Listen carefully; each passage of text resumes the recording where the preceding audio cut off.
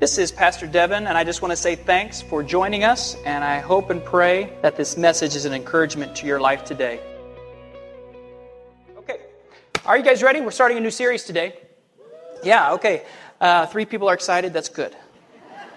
It's very good. That was my wife and my 2 oldest kids. Yeah, that's good. That's good. We're beginning a new series today. We enter a new month, and I want us to consider this thought as we enter this month of Thanksgiving, reflection upon God's goodness. I want us to consider this thought. Grateful people are generous people who are in turn blessed people. Grateful people are generous people who are in turn blessed people. People that have a spirit of gratitude. That look at life through the lens of being grateful. They tend to be more generous with their lives. These are people that actually look for reasons to be thankful. This frames the way they see the world. Beyond that, they recognize moments where gratitude should not only be acknowledged in their minds, but they actually express their gratitude. This allows them to not take things for granted, to not expect things, to not have a spirit of entitlement. I deserve this. This type of attitude is a slippery slope to becoming generous. A spirit of gratitude will very quickly lead and dovetail into a life of generosity. Why? Because you begin to realize that life isn't just about you and your wants and your desires, but instead, your perspective is expanded. Your radar is more in tune with surrounding humanity and their needs. If the awareness of God's goodness and the acknowledgement that you live an incredibly blessed life doesn't lead to generosity, then it's a false humility and a disingenuous spirit of gratitude. Why? Because genuine, authentic gratitude will always lead to a pure expression of generosity that looks outside of oneself and looks for opportunities to invest into the lives of others, which results, I believe, in a blessed life. Of course, these ideas, these principles are scripturally vindicated. Proverbs chapter 11, chapter 24. Give freely and become more wealthy. Be stingy and lose everything. It's pretty cut and dry there. Verse 25. The generous will prosper. Those who refresh others will themselves be refreshed. How many have ever spent time with someone, and after you've spent time with them, you go away feeling better about life? You spent time with someone and they've refreshed your spirit. Now, how many have spent time with people that are parasitical? And they latch on to you and they literally suck the life right out of you. Been around those types of people, right? Listen to how the Message, Eugene Peterson says that. The world of the generous gets larger and larger. The world of the stingy gets smaller and smaller. The one who blesses others is abundantly blessed. Those who help others are helped. This, again, is a wonderful example of God's economy working in direct conflict to a world system that equates happiness and contentment with attaining and acquiring more. Can I tell you, selfishness and pride cannot coexist or cohabitate with true gratitude. If the only beneficiary of the generosity is you, that's not generosity, that's narcissism. My friend Mark Batterson says it this way. When God blesses you financially, don't raise your standard of living, but raise your standard of giving. Here at Connect, we have 6 core values beyond our statement of faith. One of those core values is generosity. We just believe that Christians should be the most generous people in the world. Not just with their finances, but with the lives that they lead. Generous with their time and attention. Generous with their talents and their service. Generous with their words and encouragement. Generous with their patience. How many are generous with your patience? Generous with your mercy. Generosity communicates something beyond meeting a human need. And whether people agree with us or not, the Bible says that people will know us and who we are by our love. Loving people are generous people. Boy, wouldn't that be great? Wouldn't that be great? I have a dream that the reputation of Connect wouldn't be based upon correct theology or big crowds or wonderful services. Yes, we want to have those types of things. But what if people said, I don't know about those folks over there at Connect, but they are the most generous, giving people I know or I've been around. They will love you, they will serve you, and they will make a difference. Wouldn't that be great if that's what people were saying about us in our city? Sometimes you don't even know what's kind of happening through the ministry during the week. This past week, Ashley and I had the opportunity on Monday. We were at Mount Juliet Middle, and you guys had the opportunity to provide breakfast for the entire faculty there at Mount Juliet Middle School. I tell you, it is when you walk in there, we partner with Chick-fil-A on it. It is the craziest thing. These people in Chick-fil-A, it is wild. I mean, they put something in it. I don't know. But we go and we just spend time with teachers. You would think, but these are the people that are often overlooked, not thanked. Then after that, we spent time over at the Mount Juliet Police Department, over at their new facility. They gave us a tour over there. We provided breakfast for them on Monday. Wednesday, we were at West Wilson Middle and provided breakfast for their entire faculty. Wouldn't it be great if they said, I don't know about that church, but they are generous people. Here's what I know. None of that will happen to its fullest potential if we first don't have a spirit of gratitude and if God isn't first in every area of our lives. First in our finances, first in our time, first in our marriages, first in our families. And I truly believe that if we will get this right, it will affect every area of our lives. They say that the number one reason for divorce is communication or lack thereof. What do they fight the most over? What's the number one thing? Money, money, money, money. Money, right? We need to get this right. Listen, 500, you didn't know I could do that, did you? Yeah. There are 500 verses in the Bible on prayer. 500 verses on faith. There are 2,000 verses on money and possessions. 16 of Jesus' 38 parables deal with money. And I know you guys are sitting there going, oh, here we go. I knew you'd get to this point. At some point, I knew you'd talk about this. If I were Jesus, I would talk about it 65% of the time. So do you really want to be like Jesus? One of the most well-known verses of the 2000, Matthew chapter 6, verse 19. Do not store up for yourselves treasures on earth where moths and vermin destroy and where thieves break in and steal. But store up for yourselves treasures in heaven where moths and vermin do not destroy and where thieves do not break in and steal. Verse 21. For where your treasure is, there your heart will be also. So wherever your treasure is, that's your money. It affects your heart. It's extremely important that we understand these truths. Exodus chapter 13. The Lord said to Moses, consecrate to me every firstborn male. The first offspring of every womb among the Israelites belongs to me, whether human or animal. I want you to see what the Lord says there. The firstborn belongs to me. Now let's look down a few verses. Exodus chapter 13, verse 12. You are to give over to the Lord the first offspring of every womb. All the firstborn males of your livestock belong to the Lord. They belong to who? The Lord.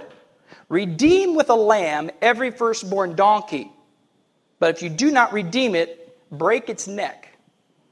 Redeem every firstborn among your sons. Today, I want to look at 3 principles on this idea of God being first. The first principle is this. The firstborn must be sacrificed or redeemed. Now listen carefully. If you were a sheep herder, every time one of your sheep, your ewes, had a lamb, you were required to kill the firstborn, the one born first. This required faith on the part of the shepherd. This held true for the sheep. But if it was a donkey, there's another word for donkey too, you had to kill a firstborn sheep for the donkey. Here's the rule. The clean had to be sacrificed. The unclean had to be redeemed. Follow me. The clean animals, those that were born clean, the lamb, had to be sacrificed, but those that were born unclean had to be redeemed. This is one of the greatest pictures in the Bible, and a lot of people just miss it. They skip right over it. This is a picture of the Lord Jesus Christ.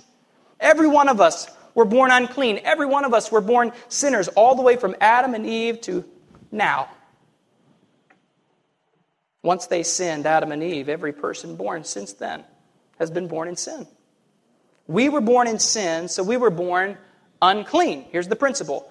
The clean has to be sacrificed. The unclean has to be redeemed.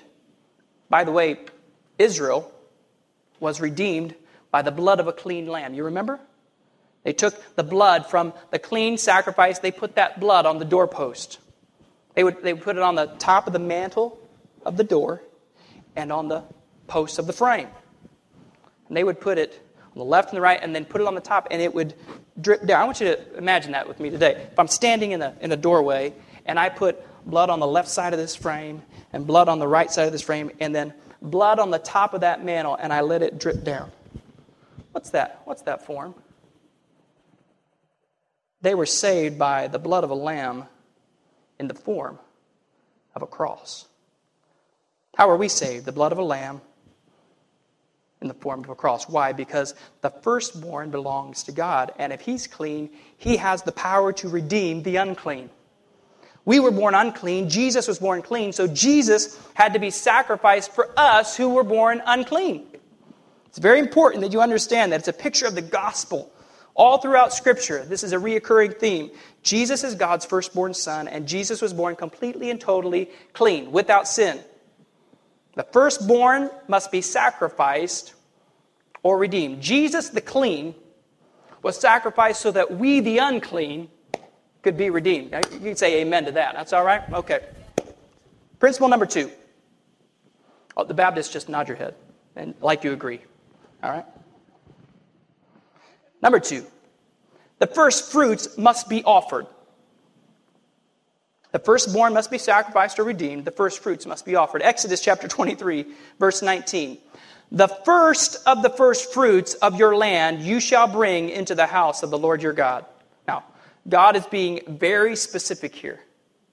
Not just the first fruits, but the first of the first fruits need to come into the house of the Lord. That's very specific. Let me tell you what God is saying here.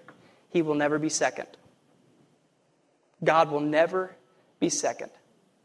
He will only be first. Proverbs chapter 3, verse 9. Honor the Lord with your possessions and with the first fruits of all of your increase, so that your barns will be filled with plenty and your vats will overflow with new wine or Welch's grape juice. Question. Who do you think would not want funds to be given to the church so that missions can't be supported, so that churches couldn't be planted or built, so that people couldn't be reached with the gospel? Who do you think would be against those things? The enemy. And the last thing Satan would want for us to understand is this principle of putting God first. He also doesn't want us to experience the blessing that awaits us if we're obedient to that principle. Look at that promise in Proverbs.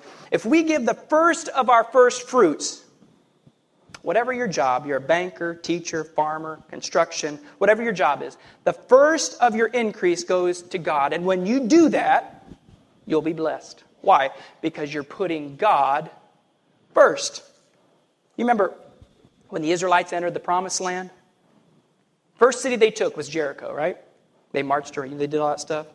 Once a day for 6 days, 7 days, 7 times, blow the trumpet, scream, all that kind of stuff. Marched around, did all that. God said something very important to them. Very specific before they took that city. Remember, He said, I get all of the silver and gold from Jericho, every bit of it, all of it. All of it is consecrated to the Lord, and all of it comes into my house. I get all of it. Why would God say that? Why do you think? It's very simple. It was the first city. God said, give me the first of the first city. The first of your first fruits. And when you do that, you can have all the rest. You can have all the silver and gold from all the rest of the cities. Then you remember Achan took some of that.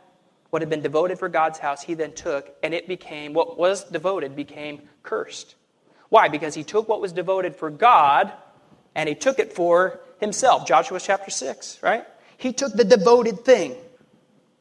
That, my friend, is the tithe. When it comes to us, when it comes into our hands, it's devoted to God. It's set aside. It's consecrated to the Lord's house. And if we take it for ourselves, it moves from being devoted and consecrated to being cursed. God didn't say, after you take 10 cities, pick one and give me the spoils from... No. He said, you give me the first one, and then you can have all the rest.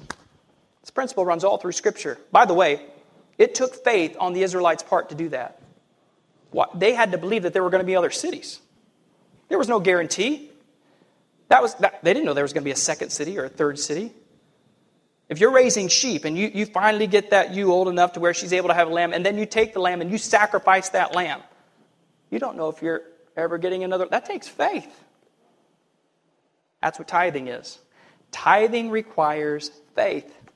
Tithing says, I'll give to God first. Before anyone else, before I pay my bills, before I make sure I got enough, I'm going to give to God. I'm going to trust Him. God's portion is always devoted or consecrated before it's given. And if that portion is taken, it becomes cursed. Malachi chapter 3 is even stronger. It says, because you took what's been devoted to my house and used it for yourself, you are robbing God. Whew. I don't want to be charged with that. Genesis chapter 4. This has been going on. Some people say tithing started at the law. Some people say it started 500 years before the law. Listen, 2,500 years before the law, Genesis chapter 4. And in the process of time, it came to pass that Cain brought an offering of the fruit of the ground to the Lord. Abel also brought of the firstborn of his flock and of their fat. And the Lord respected Abel and his offering, but He did not respect Cain and his offering. And Cain was very angry, and his countenance fell. Question. How many times have we offered less than our first to God and expected God to respect that offering? There have been countless debates on why God accepted Abel's offering but didn't accept Cain's offering. It's really simple. It's right there. Look at verse 4. Abel brought of the firstborn of his flock. Now, verse 3.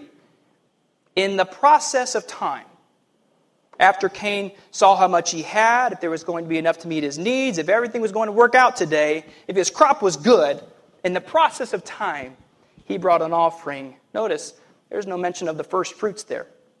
We're talking about the principle of the firstborn, the principle of the first fruits. Abel brought his firstborn. Cain didn't bring his first fruits. Cain's offering wasn't acceptable and Abel's was. Okay, last principle. First principle is what? Firstborn must be sacrificed or redeemed. Second principle, you have to bring the first fruits. Last one, the tithe must be first. Has to be first. Leviticus chapter 27, verse 30. And all the tithe of the land, whether of the seed of the land or the fruit of the tree, is the Lord's. It is holy, set apart, devoted, or consecrated to the Lord. It says, what's it say there? All the tithe of the land. All of it. God doesn't change. This principle runs all throughout Scripture. God makes a principle here and again restates it just to set the record straight, just in case we needed clarification. All the tithe is mine, He says. It belongs to Him. The firstborn belongs to God, the first fruits belong to God, and the tithe belongs to God. Here's the principle. It has to be first, otherwise it's not really tithing. We give it to God first. I'll give you maybe a visual of this, okay? Let's say I put out 10 $100 bills right here, just side by side. Now, I'm not going to do it because people would run to the altar, all right? But I have 10 $100 bills. That's laying side by side right here, okay? A couple questions on these 10 $100 bills. How much is the tithe? One of them, $100, right? $1,000. I was just doing this with our oldest last night. He just had his birthday. And this morning he brought his $25 that he got on one of his cards. And he knows. I don't ask to go get toys. I don't ask to go get anything. I pay the tithe first, right? So he comes to me and he goes, Dad, I owe $250, right? So this morning, we're doing the same thing, right? 10 $100. One of them is the tithe, right? Here's another question. Which one is the tithe? Which one? Is it the one on your left or the one on my left? The one in the middle? Well, which one is first? It's really easy. It's the first one that goes out. That's the first. The first one spent is the first one. The first one that goes out, that's the first one. Why is this important? Why am I saying this? Because many people sit down after they get paid, they pay all their bills, they go to the grocery store, they fill up their tank with gas, and then they write their tithe check. And I believe, this may blow your mind, I believe it's possible to be giving 10% and not be tithing. Because tithing is given to God first. Now listen, I'm not talking about being legalistic about this. I'm not talking about your check goes in, direct deposit, and Ashley goes and buys some groceries at the grocery store before I'm able to write my tithe check out. I'm going, oh my gosh, we're cursed for the next 2 weeks. No, that's not what I'm talking about. I'm not talking about being, God's not legalistic, okay? By the way, some of you have asked, we have not only giving online, but we have text giving. And we have a number that you can just text an amount to. And I have some people that work on tips, and they're on a cash basis. And every day, they can just at the end of the day send a text, and they're giving it first, right? We have lots of people that give that way. If you have more questions on that, we have our own number. You just send it. It's super easy to do. What I'm talking about, listen. I'm talking about the posture of your heart. Is God first in your heart? If it's that difficult to let go of, there's a deeper hidden root than it just being about the money. If you're cutting the circulation off in your fingers, holding on to it, you want to wait to the end to make sure you're going to have enough? Or do you trust Him enough to say, I'm going to give it first because it belongs to you, God, and I trust that I'm going to have enough? Would you rather go through life with 100% of all of your money and all of it cursed, or 90% of your money and all of it blessed? This is the principle all through Scripture. Is it really faith to give 10% after we paid all the bills? Where's the faith in that? Remember, the first portion is the redemptive, devoted portion. The first portion has the blessing on it. Why would you give the first portion to NES or to the grocery store, the GMAC? They cannot bless your finances. They have no power to bless you, your family, or your money. But God does, and the first portion belongs to Him. This is the principle of putting God first, and the first portion redeems the rest. The first portion has the power to bless the rest. Here's the problem. This is going to be a little strong for some of you if it already hasn't been pretty strong for you. This statement will be even stronger for you. Here's the problem. We fear the IRS, GMAC, the mortgage company, and NES more than we fear God. It could be said, we respect them more than we respect God. See, when you're really tithing, what you're saying is, God, I respect you first. I fear you first. Now, don't mishear me. You still have to have wisdom. Tithing does not offer carte blanche to frivolous spending and mismanagement of your finances. Well, I tithe, so I can just go blow it. No. That's not what I'm saying. He doesn't bless lack of wisdom. Doesn't bless stupidity, idiocy. What word do you want to use? You still need to be wise and budget. Here's the principle, though. We give to God first. And if you don't give to God first, the rest of it is cursed. I believe many people in the body of Christ have been living under that. Well-intentioned believers even, because they don't understand that they're taking what belongs to God and giving it to something or someone else. Tithing says, I've got this stack of bills here, but I trust God. That's what tithing says. The opposite of that says, I'm going to pay all these, see if there's enough left over. And when you put God last in your finances, friend, you are in trouble. When you put God first, because grateful people are generous people, and generous people are in turn blessed people. Now, I want you to think about this thought. Maybe you've never thought about this.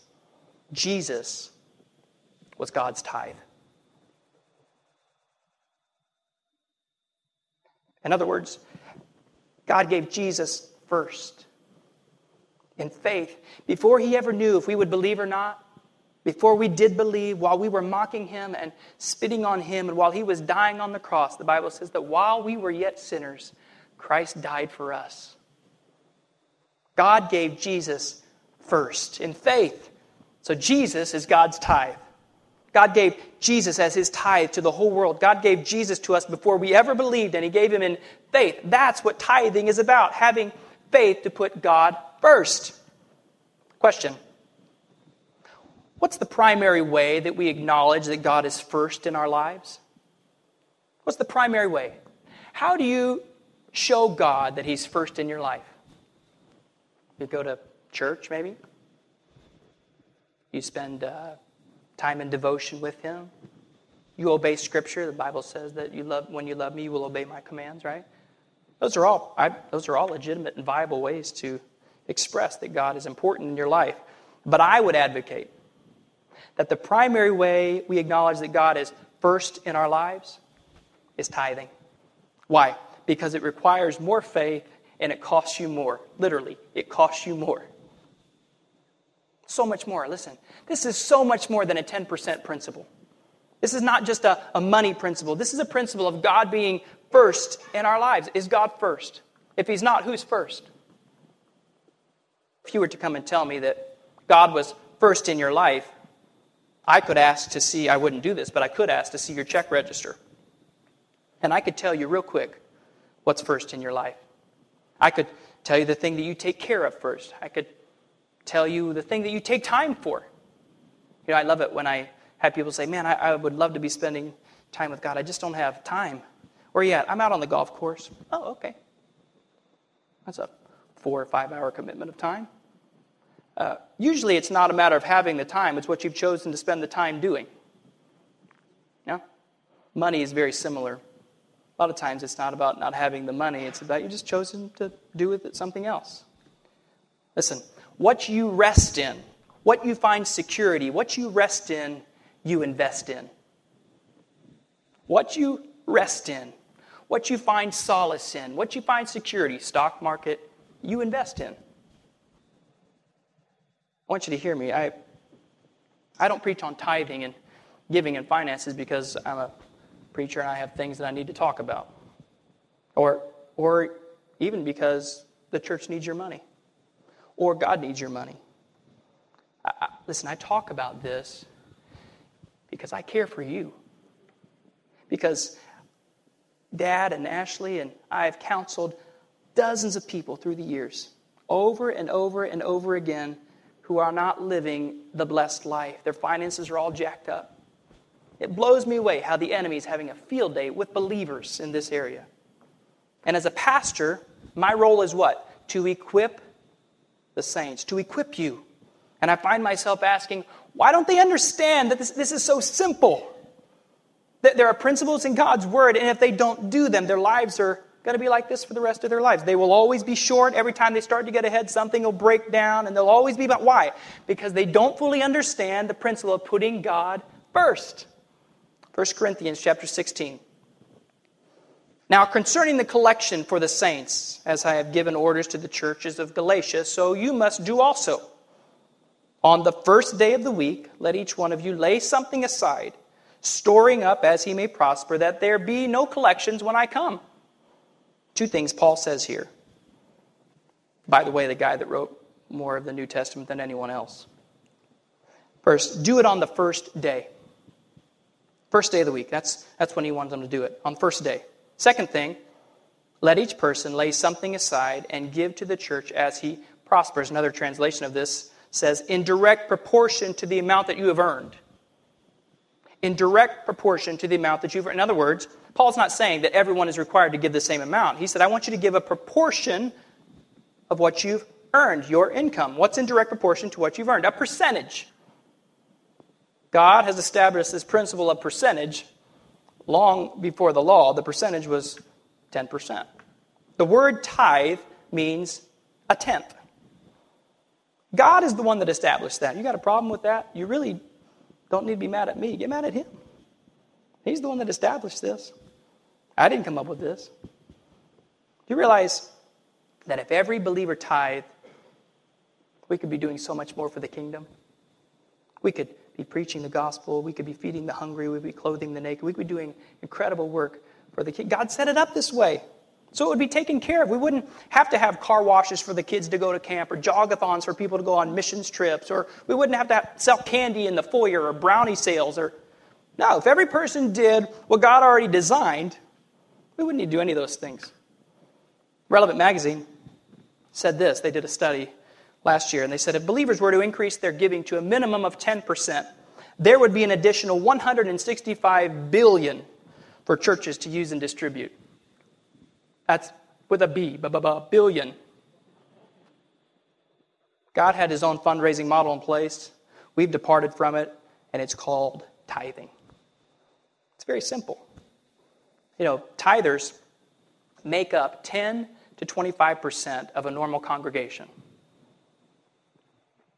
And we wonder why, as a nation, we're in debt. Do you know that third world nations give more percentage per capita than America does? Do you know that as a nation, we were actually more generous per capita during the Great Depression than we are now? We give about 2.5% across the board in our nation to charitable things. During the Great Depression, 3.3%. And we wonder why. Because grateful people are generous people, and generous people are blessed people. But in America today, we are entitled people, not grateful people. So we're not generous people, and we're not a blessed people. We're an indebted people. Third world nations understand it. If I open up your check register, let me tell you what I'm looking at. I'm looking at your heart. I'm looking at how much of your heart is in your house, how much is in your cars, how much is in your clothes, how much is in your hair and nails. I know you ladies. How much is in your golf, how much is in your church. God never even said, what percentage you could have of your income that went to your mortgage. He didn't say.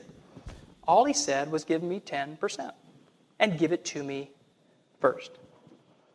Exodus chapter 13, verse 14. So it shall be when your son asks you in time to come, saying, what is this? Let me just tell you, children now are coming to their fathers and they're asking why they're sacrificing their firstborn lambs. That's the context there.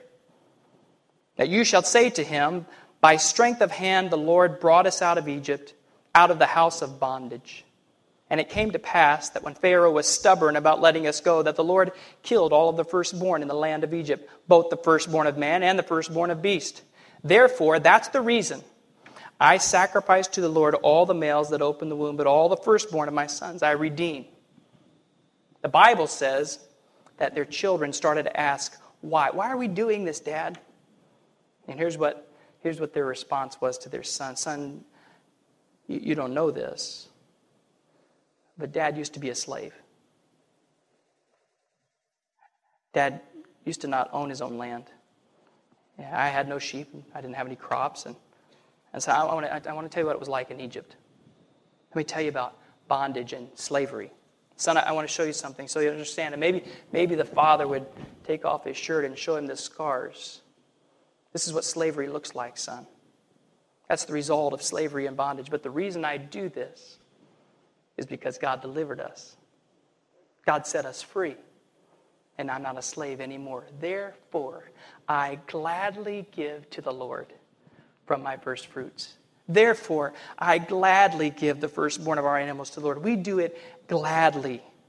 This is the sacred covenant between the Lord and me. And as a free man now, I do this because I love God and I put him first. Now, as a father, as a committed tither, and you will experience this too as you commit to tithing, you will have the same opportunity with your kids. Can I tell you? Your kids, at some point, will start to ask, why are you doing this? Side note, in that study, 63% of all tithers started tithing 10% or more before the age of 20. Why? I think it's funny, what we consider to be large numbers and what children consider to be large numbers is different, isn't it? When your child sees your tithe check, they go, whoa! What are you doing that for? I could have lots of Legos with that. Or maybe every time when you're giving your tithe check to your child and you're going to let them put it in the bucket, and they try so hard not to look at it. They're going to, wow, we're rich. Why are we giving that much money to the church? Listen, you'll be able to, with your children, say, let me explain something to you. Right? Dad wasn't always a Christian. Let me tell you what it's like to not be a Christian. Let me tell you how miserable I was before I started serving Christ. And some of us could even show them scars. Say, this is what it's like to not serve God, but God delivered me and saved your dad. Therefore, I gladly give the first of all of our finances to Him. See, I didn't always have this house. We didn't always have this house. I didn't always have this beautiful wife and you all. I didn't have anything. But God saved me, set me free by His grace. This isn't something I do begrudgingly. This is something that I love to do because God changed my life. That's what we're talking about. We're talking about putting God first. And if you put God first in your finances, it will spill over into every other area in your life. Thanks again for joining us. If you want to join us on Sunday, we meet at 10:30 a.m. right next to Wilson Central High School, or check us out online at connectchurchtn.com. Thanks so much and have a blessed day.